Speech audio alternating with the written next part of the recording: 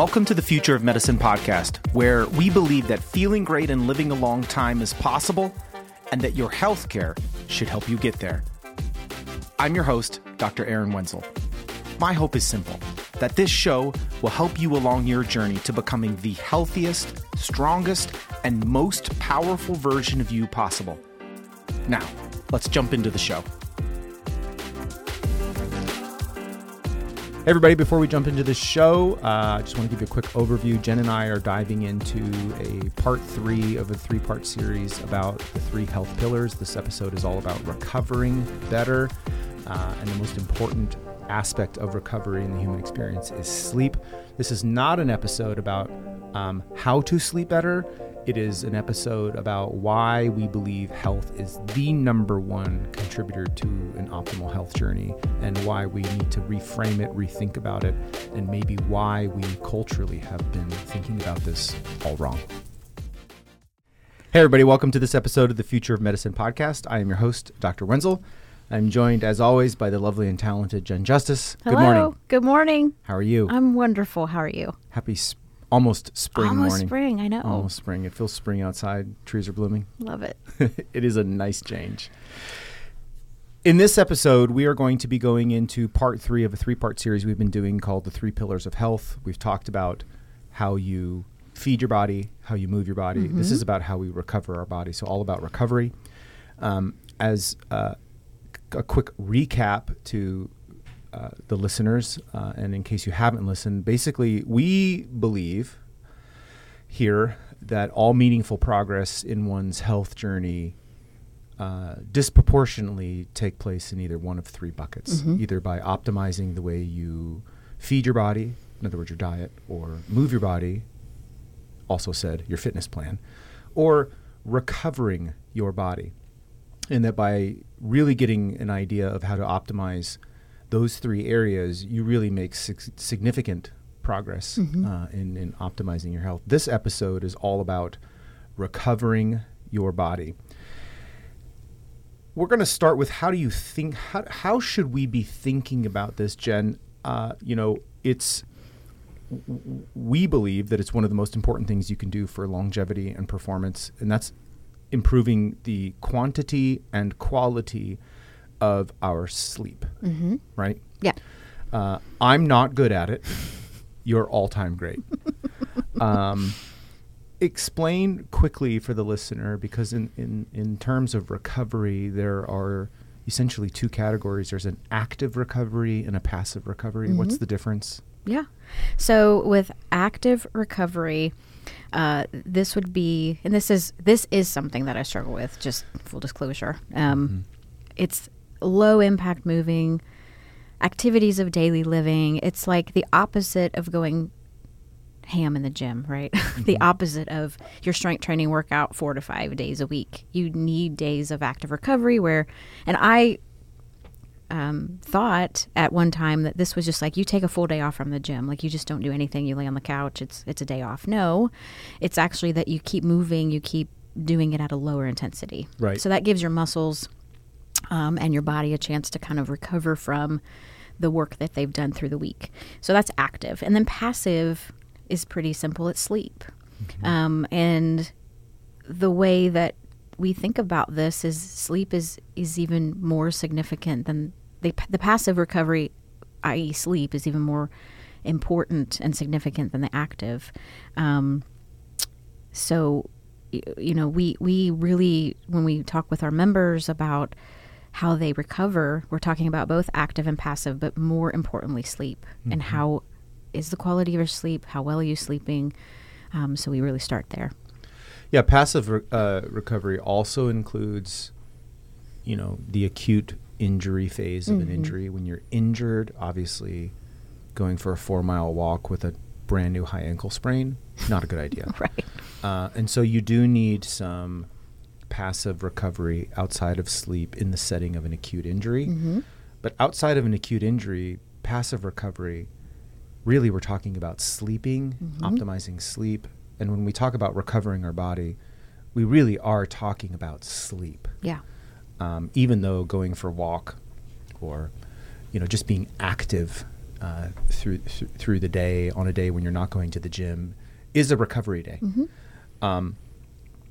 You know, you and I talk a lot about this, but I think it's time to kind of communicate it formally, and that we believe it's time to start thinking about sleep, and you alluded to this, differently. Yeah. I mean, I don't think anybody would argue at this point in the spring of 23 that sleep is not a significant major player in your health. What we're debating is we think it's time to elevate it to number one. Yeah. Help listeners understand why we think that, or what is behind some of those bold. I mean, that's a bold statement. Yeah. You know, well, I mean, you kind of did the math, but we spend, you know, ideally, if we're sleeping well, 6 to 8 hours in a sleeping state every day, which equates to almost 230,000 hours, which is a third of our life. So what other thing do we do that takes up a third of our life? Zero things. Yeah. We don't train for a third of our life. No. We don't eat for a third of our life. We eat for moments. We train for moments. And then we have off days. But every day for your entire existence on the planet, we're needing 6 to 8. And that's later in life. Youngsters are sleeping 12, 14 hours a day. Yeah. If we need that much sleep in our entire human existence, how can it not be the most important thing? Exactly. I think by definition, it is the most significant human behavior in one's health journey. And I don't think there's any question anymore, unless you're just not thinking about it. Yeah.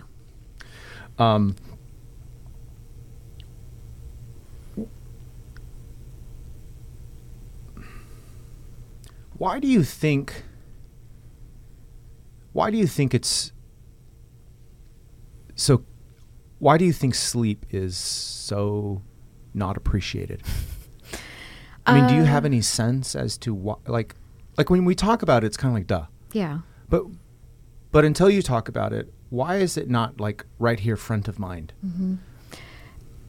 I mean, you opened this saying I quote unquote don't have a problem sleeping. I would say that that's true because I prioritize it, right? So I take it very seriously. I have a great sleep hygiene, which this is not a podcast of how to sleep better, but I feel like the answer to your question is because as a society as a whole, and we deal with a lot of high performing executive types, type A personalities, they're building businesses, they're very busy, or they're busy moms, you know, and they just don't make it as important as, say, a business meeting would be, or, you know, they don't have healthy boundaries where they're protecting their sleep. I mean, I'm not perfect. I keep my phone on my bedside stand, mostly because we're available to members 24/7. And, you know, but even last night, an email came through and I found myself picking up the phone and looking to see what it was. That's stupid. Like, put the phone someplace where you can't find it or hear it. So that's an unhealthy boundary that I personally have. But I think that's part of it, is that, you know, if we put as much emphasis and time and effort into our sleep than we do our marriage or our finances or something like that, that's so important to us, our lives will radically change for the better. No question. Yeah. Whatever we pay attention to tends to grow and improve. I think boundaries is probably, I was sitting here thinking of different words and I can't come up with I mean, I think appropriate attention and boundaries on this topic are the root of people who are successful at it and the root of people who are not successful. It's probably exclusively, the differentiator is probably the amount of attention and boundaries to guard that. I mean, and when we look at any successful person in any successful area of their life and we really get under the hood of that successful thing, there's a rhythm and boundaries and rules, and that you may not even, it may be so organic for you and in your nervous system that you don't even think about it anymore. It's like a beautiful golf swing. You know, you just don't think about it. It's there. It's in your nervous system, but it's highly, infinitely complex, actually. I feel like sleep is one of those things too, and it just doesn't get the attention, and then the consequence of a lack of attention is you don't have adequate boundaries and rules of engagement, and your behaviors and rhythms don't yield optimal sleep. Yeah. I have a friend, and basically he's like, I don't answer any text messages after 9 p.m.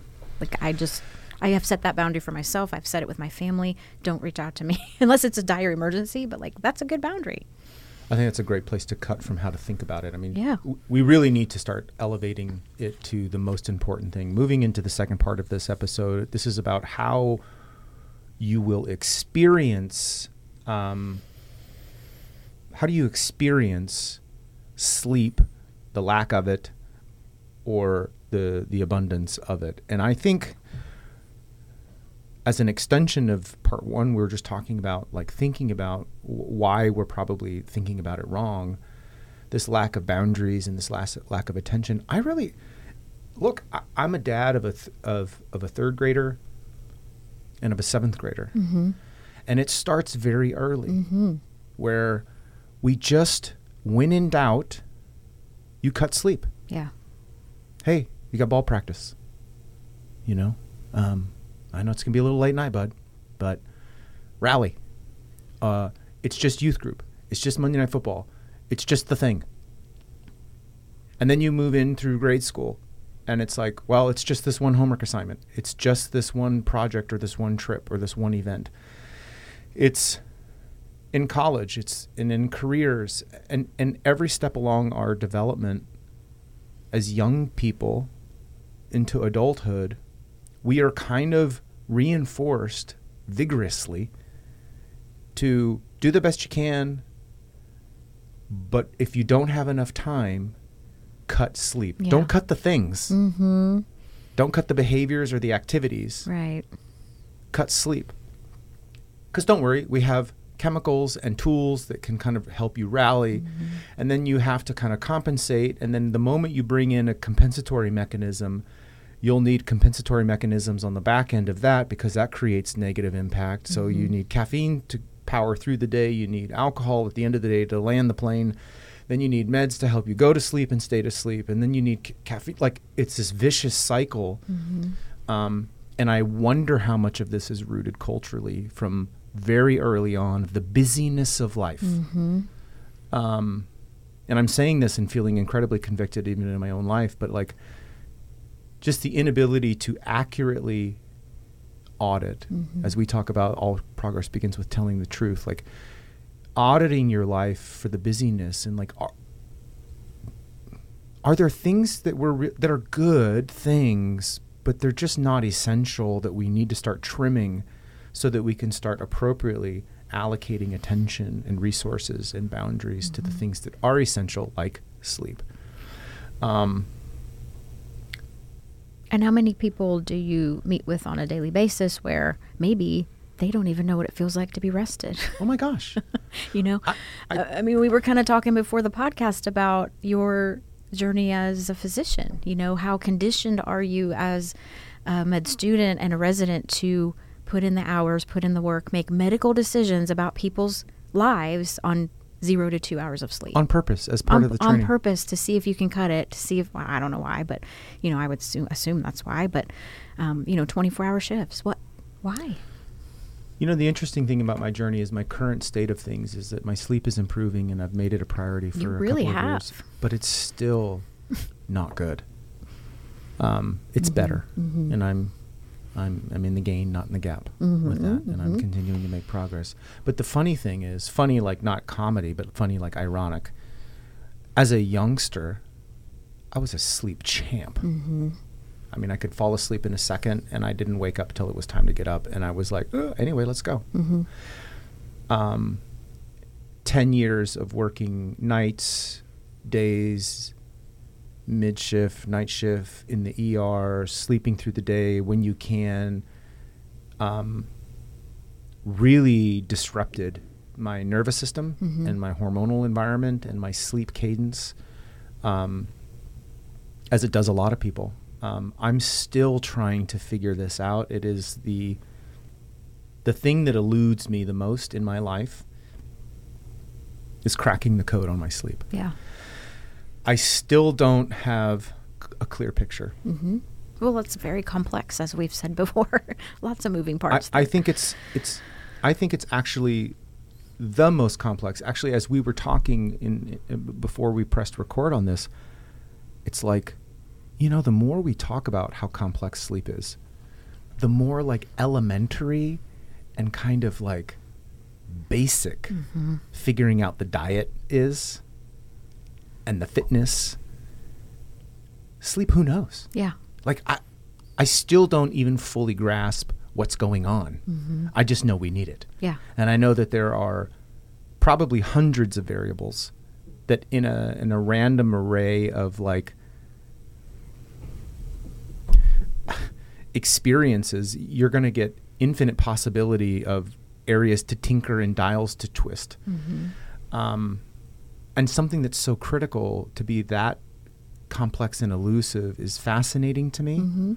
And while we're not here to tell people how to get better sleep, on this episode really is about, hey, everybody, sleep is the game. Like, don't sleep on sleep. This is really something that needs to become elevated in our priority through the day. Because, like you say, many of our members, they can't even, I don't even remember what it's like to feel rested. Yeah. And how does that impact their health and how they experience not sleeping well is elevated blood pressure. And it's hard to pursue something and invest in something if you don't even really grasp the benefit. It's all theoretical. Yeah. And so this is a really, really dangerous thing because we see it manifesting, physically as high blood pressure, overeating to self-medicate, weight gain, poor impulse control, elevated heart rate. We see it present as disease. Yeah. Let's move into the third section of this, and that's the way a lack of sleep can make you feel, like the emotional experience. And I mean, you can speak to this. I mean, as a sleep champ, no, it's really remarkable. Like, I know Jen very, very well. And I know when she slept well. Yeah.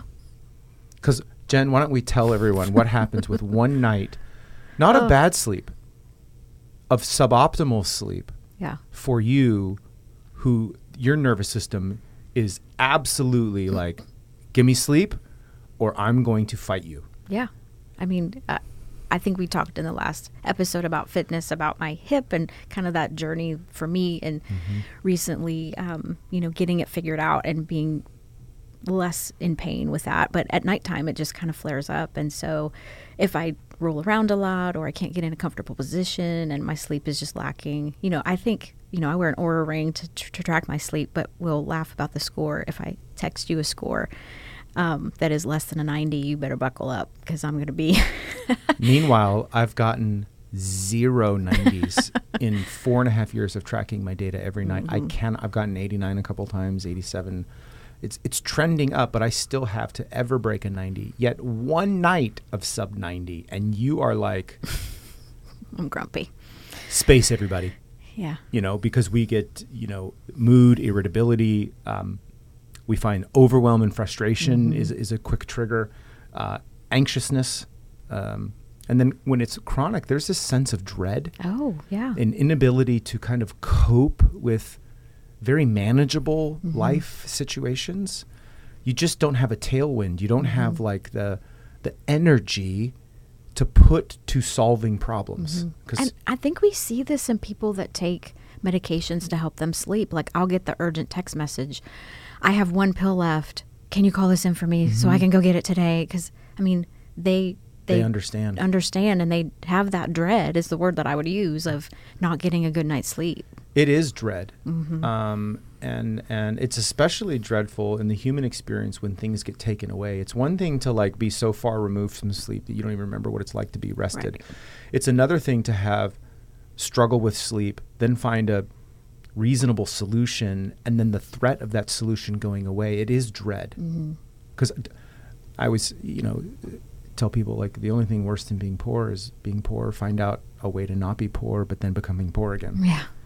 Like, Humans don't like things that come into our lives that go away. Right. We would rather not have ever than to have and then lose. Mm-hmm. It's more painful. Mm-hmm. It's more painful to lose than it is the positive to gain. Yeah. And that's been proven through study after study, that psychologically the experience on the negative side of losing is far greater than the positive side of winning. Mm-hmm. It's really fascinating. But we see this one night of sleep creating this kind of, a real emotional negative impact through the day. But as this compounds in more of a chronic phase, we start to see this phenomena of dreading the week, kind of the living for Fridays, dreading Monday, which basically means you have Saturday, because Sunday all you're thinking about is, I can't believe I have to go back to work on Monday. Mm-hmm. And this, it's a real compounding negative cycle, which during your waking hours, you then, without the inhibition control and without the kind of general sense of well-being, you start to make decisions around diet, alcohol, other things that to kind of soothe your angst and soothe your irritability. And then as nighttime approaches, you can kind of really get anxiety around nighttime, bedtime, because you're not good at it and you're already so tired, but you can't sleep. It really becomes this firestorm, doesn't it? I actually think that the more successful people are in life and struggle with sleep, the more they struggle with sleep. And the more frustrating it is, because why can't I figure this out? I figure things out. I know what it is for me. Yeah. I solve problems for a living. I can't solve my own problem. I remember you texting me, I don't know why this is so elusive for me. Elusive is a good word. It is a good word, and it still feels elusive. Yeah. Although I'm hunting, and I'm a hunter.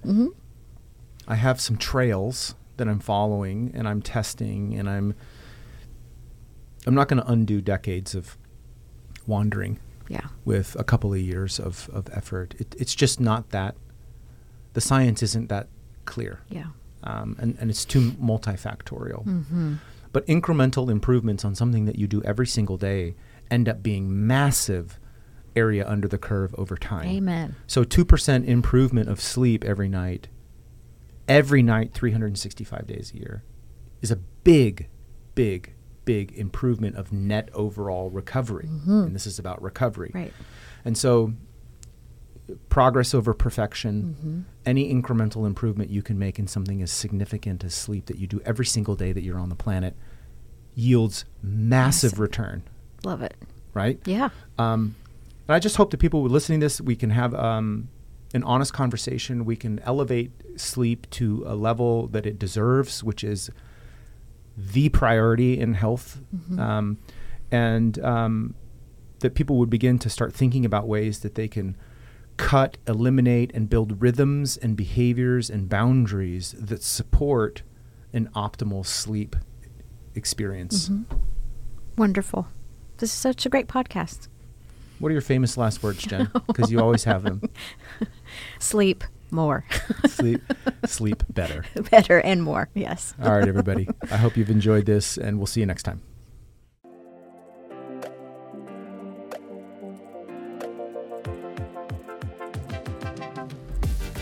I want to thank you so much for your attention. Listen, I don't take it for granted. It means the absolute world to me.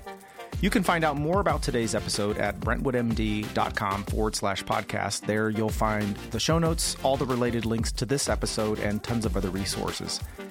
If you haven't already subscribed, please do so. And if you've already subscribed, then it would mean so much to me if you left a review. If you think we'd be a good fit to work together, or you would just simply like to know more about the concierge services that I provide my private clients, email us at membership@brentwoodmd.com. And now for the obligatory disclaimer. This podcast is for general information only and does not constitute the practice of medicine or the giving of medical advice, as no doctor-patient relationship has been formed. The content of this podcast is not intended to be a substitute for professional medical advice, diagnosis, or treatment. Users should seek the advice of their own medical professional providers.